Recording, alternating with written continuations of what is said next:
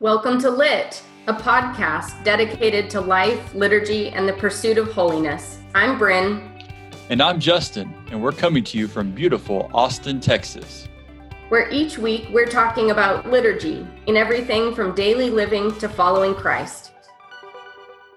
Welcome to Lit, everybody. I have a special guest with me today, the Right Reverend Hector Monterroso, Bishop Assistant in the Episcopal Diocese of Texas. And today and we're going to refer to him as Bishop Monterroso for the rest of this conversation. Bishop, it's good to be with you today. Thanks for coming. Thank you, Justin. It's great to be here and to talk with you about different things. Well, I appreciate that. And today, folks, we are going to pick up in our series. As you probably remember, the last several episodes, we've been talking about the ordination or the various orders of ministry. We had Becky Sparks on talking about the diaconate. We had Francine Young talking about the priesthood. And now Bishop Monterroso to kind of talk to us a little bit about the ordination of a bishop and what that looks like. And to get started, Bishop, if you don't mind, can you tell us a little bit about yourself, your background, and your call to ministry? I think people will find that most fascinating. Oh, thank you for asking me this question. I grew up in Guatemala. I am Guatemalan, and I am Costa Rican too, because I lived in Costa Rica for 14 years before moving to Texas. I think, as far as I can remember, I started my ministry as acolyte in many years ago. A priest from Texas,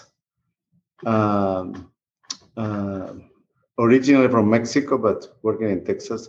He came to visit our neighborhood in Guatemala, and he was planting a new church, the Episcopal Church. And he invites my family to participate in a program. My mother worked in a cloth business, and the priest invited my mother to lead, to be part of this ministry, supporting single mothers and teaching how to sew. And my mother accepted that call, and she moved to the Episcopal Church, loving this ministry, and we moved the whole family. Later, we bought a new house in a different neighborhood, and that priest invites us to use our home as a place to plant a church in our living room. And I remember that because I served as acolyte in the living room in my home. And I think that was my first call, maybe. I am not sure. We are not sure I think in my ministry, I cannot identify just one moment in what God calls me to do this ministry. I was ordained. I was looking for the ordained ministry in my life, and but not many opportunities. In Guatemala, we had no seminary, and the only opportunity to be ordained and to get theological studies in the Episcopal Church was here in the United States. It was difficult. But working in my profession, the seminary opens in Guatemala, and that was my opportunity. I worked for a rum distillery company, and afterwards, every day from 6 p.m. through 10 at night, 4 years, that was my opportunity to receive training and formation in the Episcopal Seminary in Guatemala. And that was part of my background, I think, working full-time, but attending seminary afterwards. So let me get this right. You were working at a rum distillery. Yes. And then you went for formation. What a perfect Episcopalian formation that is, right? We make these jokes all the time. Yeah, that's true. I am a mechanical.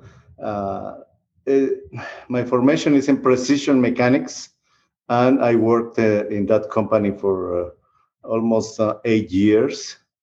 And yes, we produce one of the best rums in the world. Yeah. That's And good to know. Yeah. And I should say, folks, that one of the things that Bishop Monterosso just reminded me of that Brent and I don't think have said that I'll say now is that just because we're ordained priests, bishops, or deacons doesn't mean that we weren't possibly in another profession before this.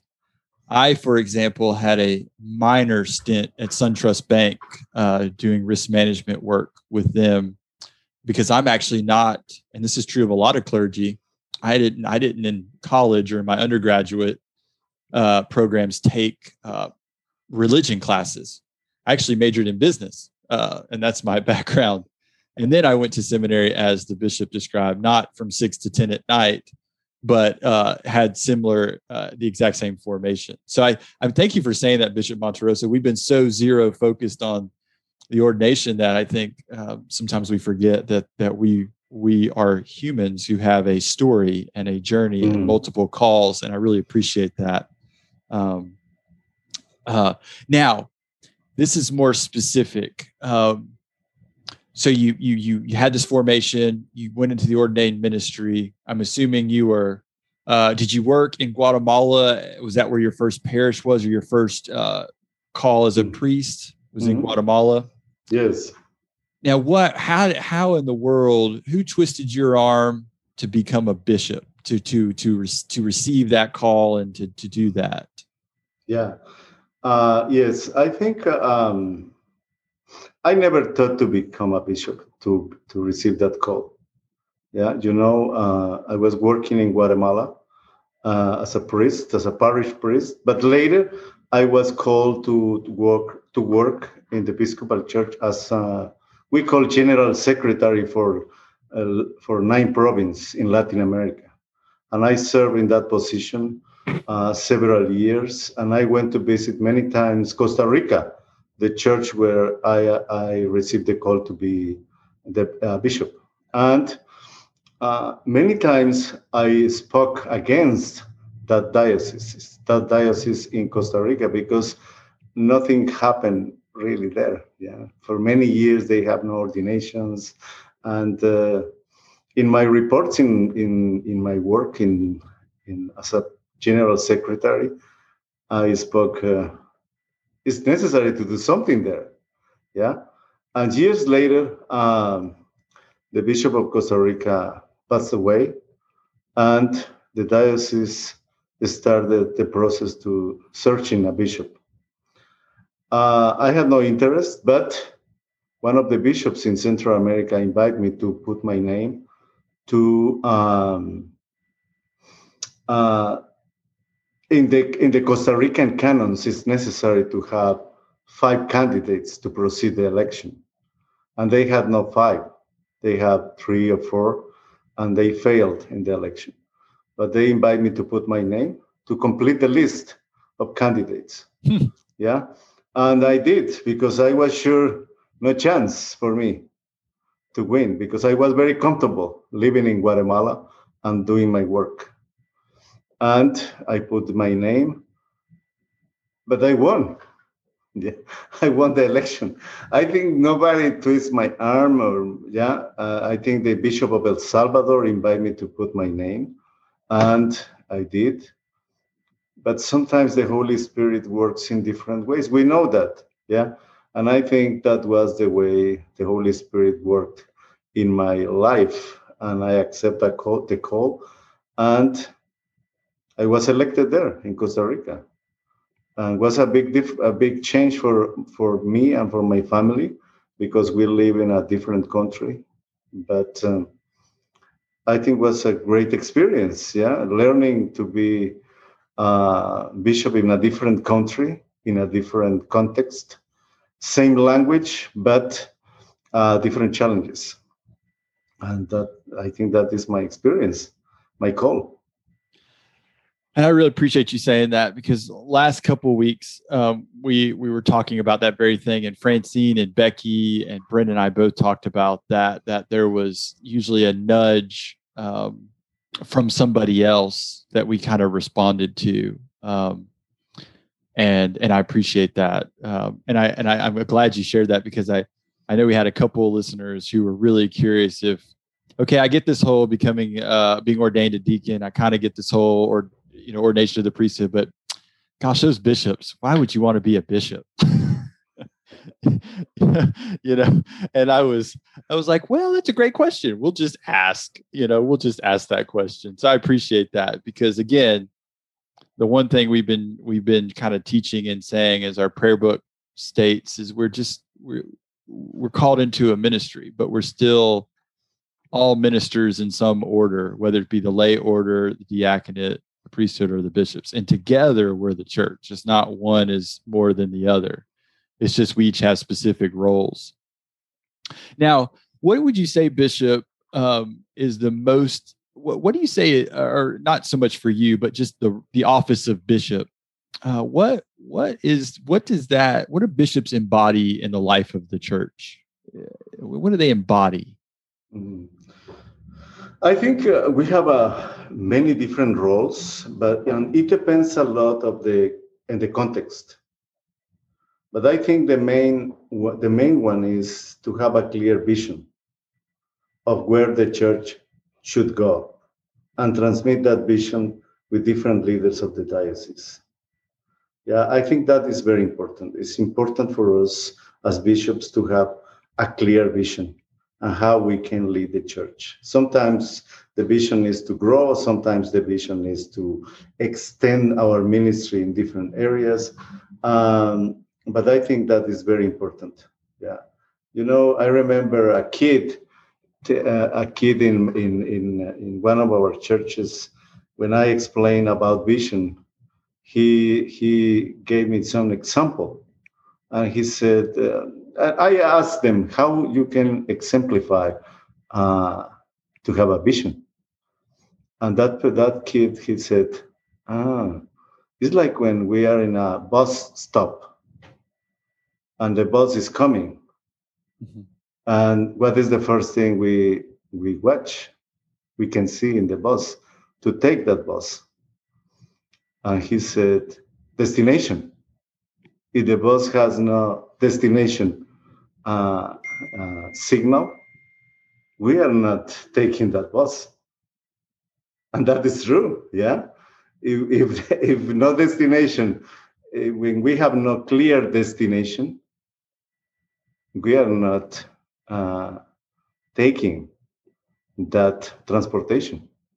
Yeah, mm-hmm. And I think the most important part of our ministry as bishops is to create that vision, to invite people to join us, and to lead the process to get there. And I think that is the main important part of our ministry, in my own idea. Mm-hmm. And if I may ask a follow-up question, when you're really listening and creating that vision, are there others with you in that process, or is it your own prayer and discernment? What does that kind of look like? I think we have more. It's a combination of as you are describing. It's a combination of prayers. It's a combination of identify the needs in the context, in the moment. Mm-hmm. It's a combination of conversation with more people. Yeah, and it's a question about outside, like what we have, what are we offering to the community, or the people that the world is not offering to them. Yeah, it's creating a vision is a combination of conversation, reflection, prayer, identifying the needs of the community, and identifying our gifts, how the Holy Spirit is providing us and equip us to do our ministry. Yeah. I think, if I'm not mistaken, Bishop Andy, and we're going to come back to the difference in these mm-hmm. titles, the Diocesan Bishop of Texas, recently I encouraged us and encouraged the diocese down the path of racial reconciliation. And I'm assuming, Bishop Monterroso, that is a great example of what you're talking about, because he kind of got up and really spearheaded that and really said, here's here's where Jesus calls us down to the marginalized and the cast out. And this is where I think we need to go as a diocese. Is that fair? That's true. That's true. I think it's a big reflection. It's understanding the needs of the moment and inviting the people to join this vision. And that's true. Yeah. And I think this is a good segue to my next question, which takes us right, folks, it's going to take us right into the examination of a bishop. And as you probably remember, when we were talking to Becky for the diaconate and Francine for the priesthood, we really zeroed in on the examination of these different orders of ministry. And there's a statement in the examination of a bishop that says, you are called to guard the faith, unity, and discipline of the church, to celebrate and to provide for the administration of the sacraments of the new covenant. And I was wondering, Bishop Monterrosa, what does that really mean to you and to your ministry as bishop? How do you interpret that? I think my interpretation, it means an excellent opportunity of mission. Yeah, I think mission and service. Yeah, keeping faith, unity, and discipline these days, for instance, means being present with the churches during the pandemic, for instance. Yeah, creating spaces for conversation, reaching agreements, and giving the guidelines to support the members of the church in the best possible way. And trying to stay together, chaos through prayer, technology, and collaboration. I think that question, we can adapt that question or that answer it depends on the context we are.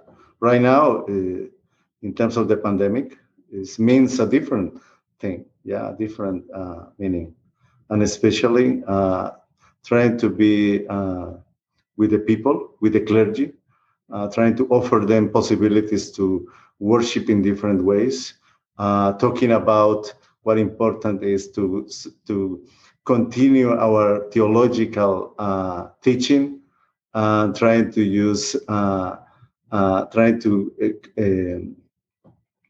share the communion in different ways, but at the same time, continuing understanding our doctrine and discipline in terms of communion.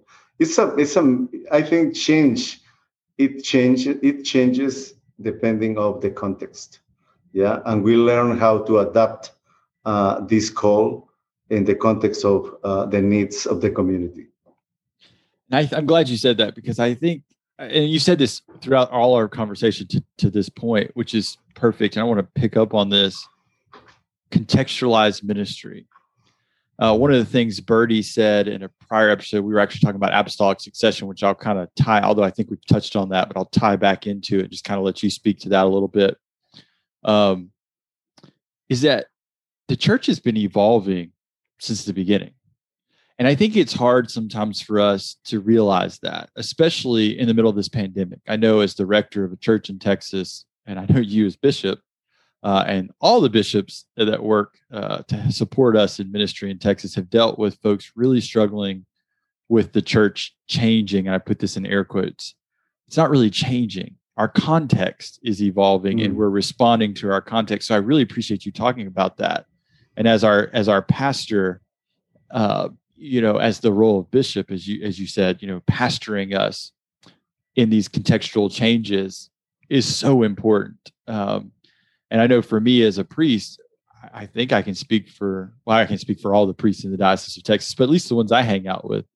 One thing we have been truly thankful for is having your support, having your guiding us through the faith, unity, and disciplines. Obviously, starting with Andy as the diocesan bishop, but then Kay and Jeff and you all doing that support work and guiding us and guarding the faith and teaching us and encouraging us to teach our folks, to push our folks. And I really appreciate that, because it is, one of the things I think if I may be so bold, Bishop, that we've struggled with as a church, and you see it, I see it at the parish level, and I'm sure you've seen it at the diocesan level. I think you kind of spoke to this in Costa Rica. Is sometimes we're really slow to embrace our context. we're really slow to embrace the mission field that lay around our church. And that can be very challenging. And then we of course, know what oftentimes happens is the church, as they know it in that spot, may actually, dare I say, die. But usually, oftentimes, something new is reborn. Or the church eventually comes around to embracing the contextual change, and they take off, and they start to, and they admit that it's hard. They admit that there's change. And they start to dig into it. And I know at St. Luke's, coming out of this pandemic, we are in the midst of that. The whole west side of Austin is completely different than it was even a year and a half ago. And we are having those conversations around, what are we going to do? What does this look like? So I really appreciate you talking about context and how the office of bishop helps the church embrace those contextual changes. Because I don't think we often think about that when we think about faith, unity, and discipline, and that missional side of our ministry, which I know enough stories about your ministry that you, especially as it relates to soccer, that you have had that experience of really contextualizing the church. And I appreciate that. So if I may now, and we can just speak to a few minutes on this. I just kind of want to hear you talk a little bit about apostolic ministry and kind of how you understand that, and how you participate in that, if you don't mind. I think that'd be kind of cool to kind of hear a bishop talk about that. Some years ago, a friend of mine gave me a picture of the apostolic succession from which I came. Yeah, I think it's not difficult to get through the web, through the internet, and my name is in the bottom of the list. Apostolic succession is a direct connection with the gospel, I think, with the disciples and with the apostles. We connect. We connect through a visible sign, the laying on of hands, and the presence of the Holy Spirit. In my own experience, being consecrated as bishop, 3 bishops who consecrated me laid their hands on me, and they received it from 3 others, and so on, until we reached the apostles. It is something extraordinary. I believe that the apostolic ministry is also present in each of us when we act according to the gospel. Yeah, it's not just a sign, but it's an action. Yeah, it's an action. When we act according to the gospel, we are connected with the apostles. When we repent or forgive and pray, when we repeat the Lord's Father, the Lord's Father prayer, we connect with the apostles in their desire to learn, to pray, and follow in the footsteps of Jesus. I think any action in terms of our spiritual life, when we connect and we act through the gospel, we make that connection with the first community, with the Pentecost movement, with the Jesus teachings, and I think that is an invitation. Yeah, sometimes when we hear apostolic ministry or succession, we think just in bishops or ministers, but I think it's more than that. I think it's everybody in our churches. As members of the church, we are called, and when we act connected with the gospel through the Holy Spirit, we are participating in the apostolic succession. I appreciate that. So as we kind of move to the latter part of our time, as I kind of wrap up, really focus on the office of bishop, I just thought it'd be fun for you to talk about bishop's attire, one, and then two, just real quick. As we've mentioned in this call, there's a diocesan bishop in Texas, then there's two suffragan bishops, and then there's bishop assisting, and there's also a fourth one known as assisting bishop. So maybe I'll let you just have fun with that. Whatever part of the attire, maybe the part that really speaks to the office of bishop, and then kind of those differences in the different titled bishops. Okay. We bishops have many symbols or signs. The purple shirt, red purple or blue purple. Yeah, that is different colors. It's difficult to combine. I don't know why, but the purple color is different. And when the blue purple creates some problems for me in Costa Rica, for instance. When I walk in downtown area, people call me in a different way because the most important soccer team in San Jose, the capital of Costa Rica, they wear the blue purple jersey. And when I walk into the downtown with my purple shirt, the people start to say, "Go Father, go Father." Yeah, because they believe I was fan of that team, but not necessarily. We have the purple shirts. We have the bishop's ring, yeah, with the logo of the dioceses we serve, and that ring is a tool to seal official documents of the church. We wear a pectoral cross and reminds us of the sacrifice and victory of Jesus over death at the same time. We have a pastoral vestments that we use during the visitation, include rochet and chemir, or the cope and mitre. But I believe that the main symbol of the bishop is the crosier. It reminds us of the figure of the shepherd, our responsibility of not to lose any of our sheep. It is the one that I like the most personally. And today, during this interview, I remember a friend who is losing the battle against cancer, but gaining his space in eternal life, everlasting life.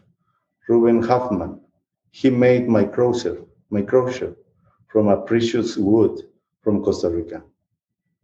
Thank you for asking me this, because that reminds me my friend, and I'm praying for him.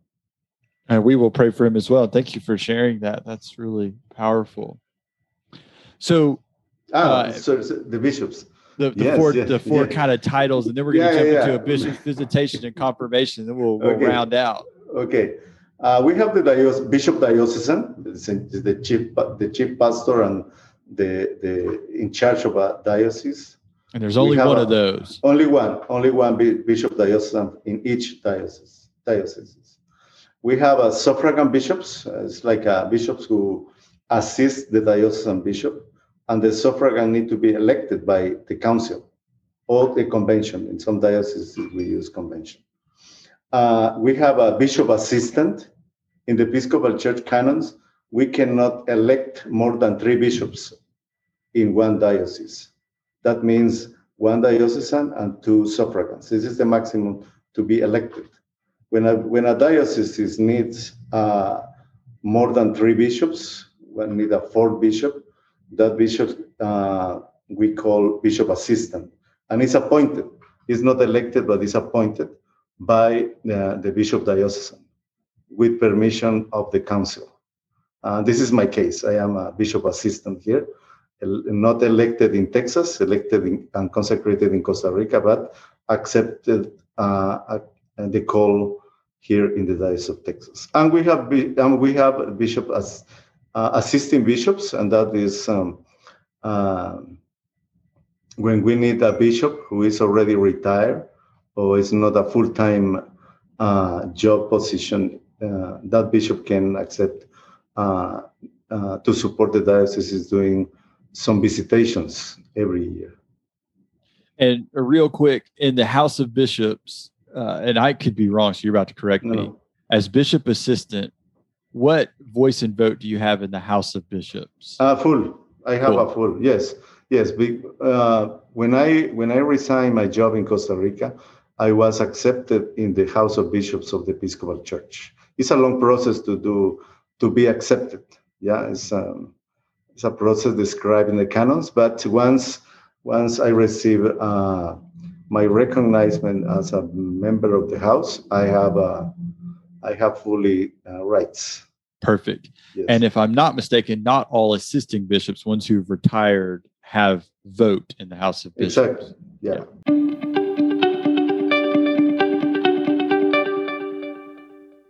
So let's talk about a bishop's visitation and confirmation for our final part of our time together. So what usually happens during a bishop's visit?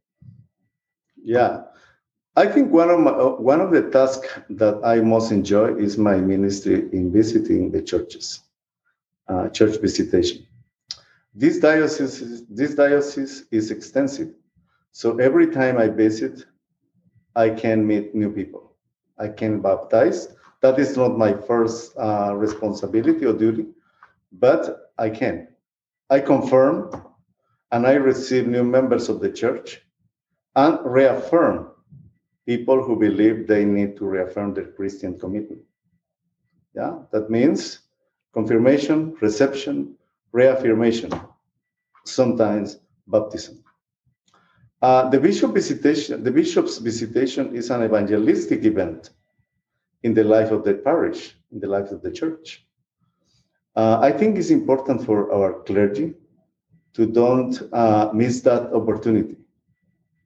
We show people how new members of the church promise to follow Jesus as their Lord and Savior. Yeah, I think that is very important. This is the main idea about when we gather to celebrate baptism or confirmation, we make that declaration.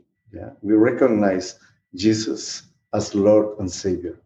Yeah. Sometimes the people ask me questions from different denominations, and they said, "Well, when are you doing your evangelistical work?" Yeah, because you are not declaring Jesus as your Savior and Lord. And I said, "Yes, we do, and we do every Sunday, but especially in the baptism and confirmation, we do this." And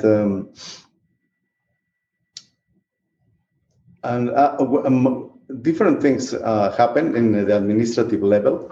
Like, for instance, in one of the visitations, it's necessary for the bishops to check the books of the parish, the registration books.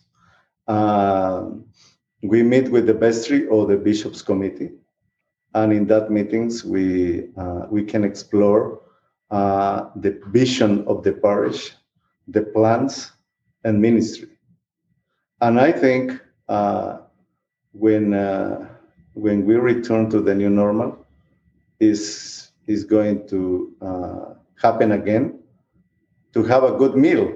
Yeah, that is important tradition in the Episcopal Church, and especially when the bishop is coming. Yeah, in some of the churches, they celebrate with a big cake. That's what my mother and father would say. They always look forward to the bishop's visit, A, for the primary Eucharistic feast, and B, for the secondary feast that would always ensue, because we Episcopalians love to eat. Yeah, that's true. And I'm glad we talked about this before, Bishop, in a prior episode. We talked about the baptismal covenant. And as we talk about confirmation here, one of the things I'm reminded of is the renewal of that baptismal covenant. And that is, and thank you for putting it in an evangelistic light, because I think sometimes we, and I say we, I'm speaking in this broader, we, the church, we, the Episcopalians, we, the baptized Episcopalians, sometimes forget what that covenant calls us to, which, as you so eloquently said, takes us right back to the basics. Mm-hmm. Who is God? Who is Jesus? Who is the Holy Spirit? Confession of sins. And then we have really specific questions that we answer about how we're going to treat one another, how we're going to relate to one another, how we're going to follow in that apostolic witness you spoke so eloquently of a few minutes ago. And then to top it off, generally, and we just had Bishop Ryan came and just visited St. Luke's just on Pentecost, actually. What a perfect day for a bishop's visit, on the day of Pentecost, the Feast of Pentecost. And we had two folks get confirmed and one get received from the Roman Catholic Church. So it's really powerful as you walk through that liturgy. We all participate in renewal of our baptismal vows, and then it happens. The sacramental rite happened for these three people. Can you talk a little bit about what that is, what happens at that point, and what the symbol of confirmation is? Yeah, I think for me,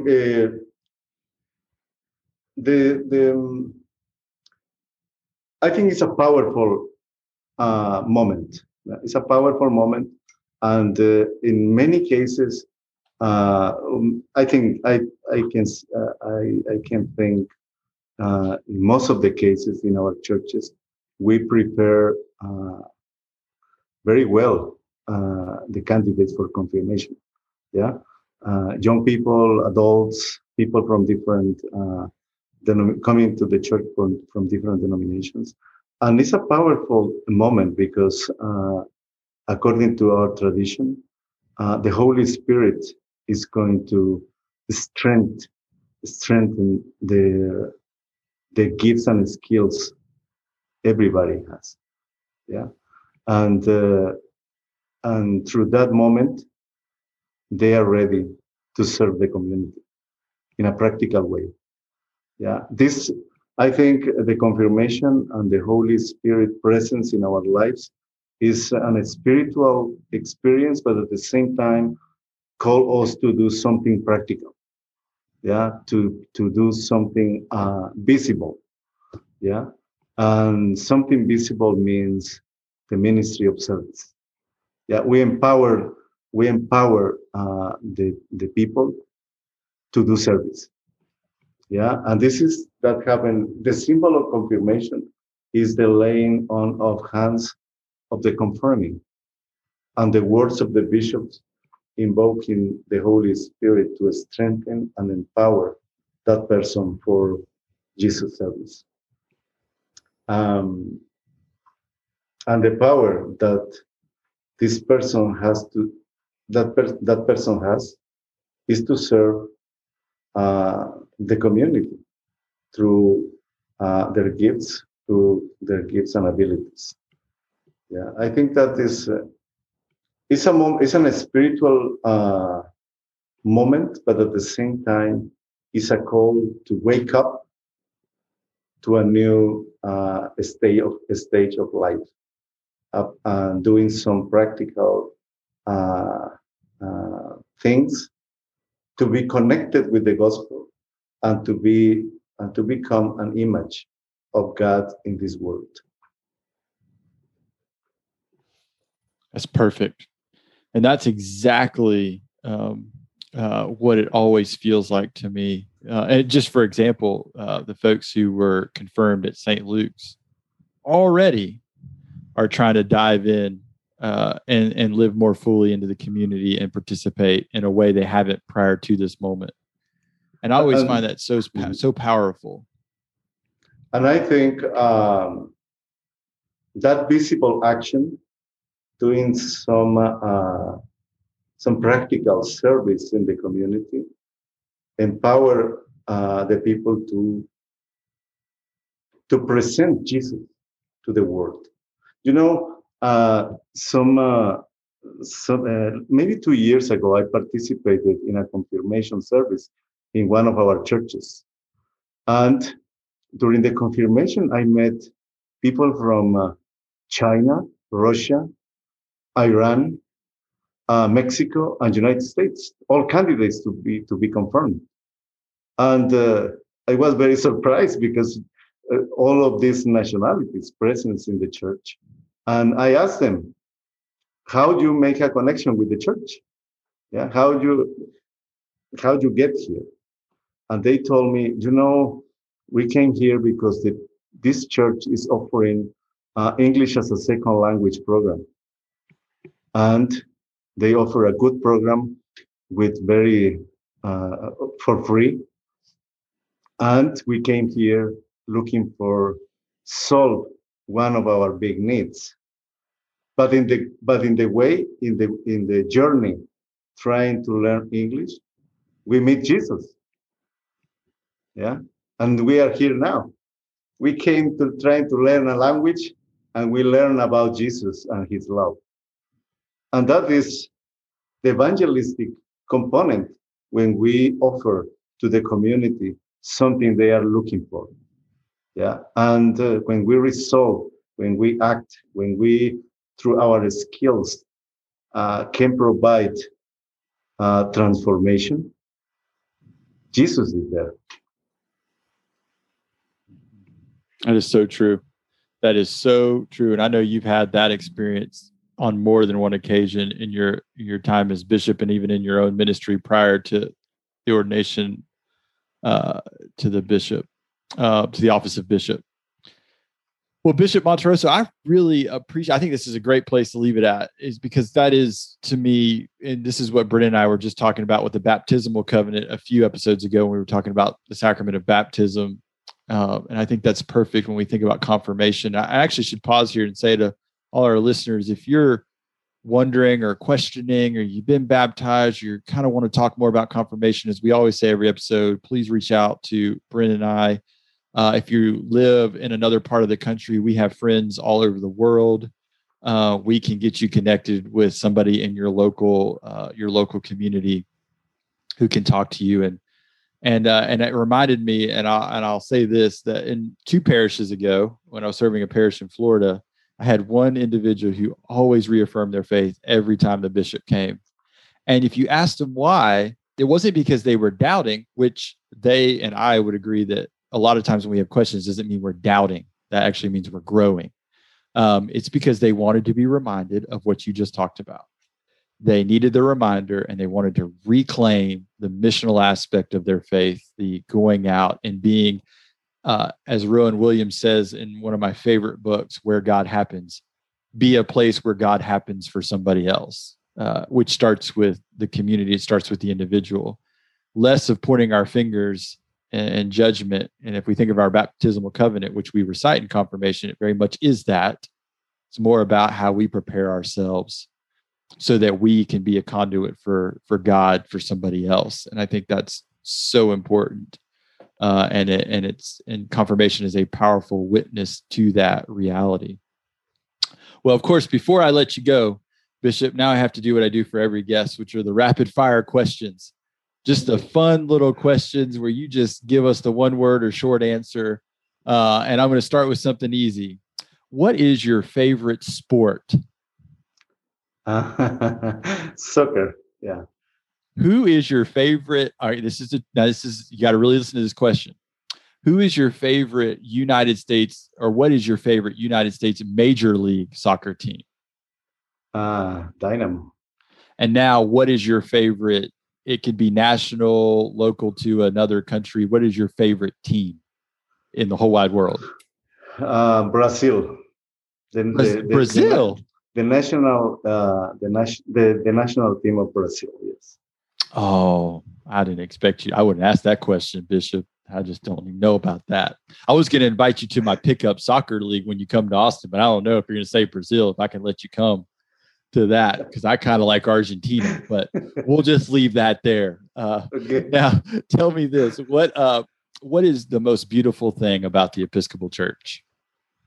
The most beautiful thing about the Episcopal Church is we are welcome to grow and to meet Jesus every Sunday, every day. And last question: what is the most hopeful sign for our future as a church that you see right now, that you start to see? What is our most hopeful sign for the future? Diversity and multicultural presence in our church. Bishop, thank you so much for sharing so much time with me today and with our audience. We are so thankful for you and to you for being here today. Thank you very much. Folks, we will be back next week as we continue our journey. We have a couple more episodes left to go in this season as we journey through the prayer book. So please join us, and we will, of course, send us questions. If you have any questions, again, Bishop Monteroso is the bishop assisting here in the Diocese of Texas, www.epicenter.org if you want to learn more about the Episcopal Diocese of Texas. And as I said earlier, if you're somewhere else in the world or the country, as I know our audience spans a great deal of distance, please let us know and we'll get you connected where you are. If you're more curious about your diocese or your local church, please reach out to us. And our emails can be found in the show notes below. So have a great rest of your week, and we'll see you next week. Lit is a production of the Reverend Brent Bond and Justin Yon, Episcopal priests in Austin, Texas. Music is provided by Alitu. We encourage you and invite you to send your questions to us via the emails you'll find in the show notes below. We will answer them on air at a future date, and we so appreciate your listenership.